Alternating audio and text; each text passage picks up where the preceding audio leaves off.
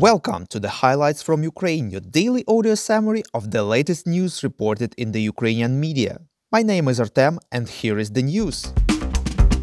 For 35 days, Ukraine holds off the Russian invasion. The president of Ukraine, Volodymyr Zelensky, in his video address said that Russian forces are regrouping from Kyiv and Chernihiv regions to Donbas now. He said that the Ukrainian army is ready for this and will fight for every inch of the Ukrainian land.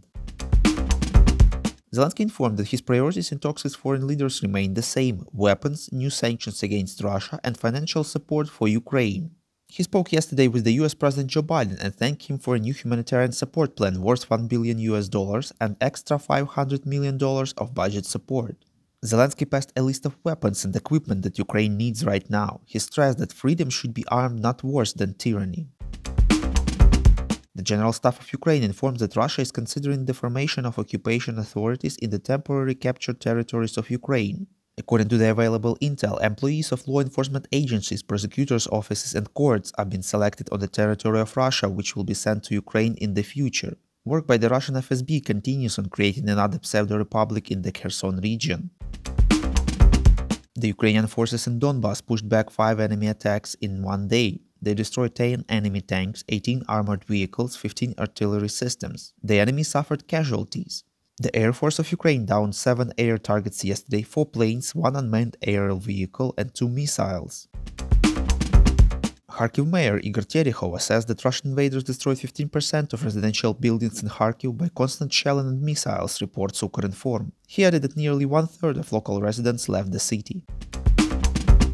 Head of the Ukrainian delegation at talks with Russia, MP David Arahamia, announced that negotiations will resume on April 1st online, reports Ukrainska Pravda. He hopes that during the next week, delegations will be able to work out a draft of a treaty and it will be possible to prepare a meeting of the presidents. Arahamia understands that the idea of returning to the pre-invasion lines with Russia still controlling part of Donbas and Crimea may be upsetting for many. He stressed that these are only preliminary points of possible agreement and expressed hope that the majority of Ukrainians will be happy with the final version.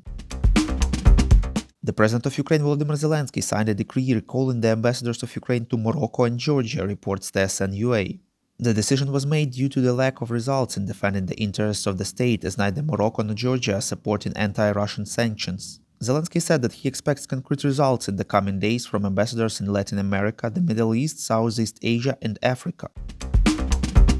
According to the sociological group Levada Center, 83% of Russians support President Vladimir Putin and his actions, reports Fakty. Support for Putin's actions in March increased by more than 10% compared to February and January.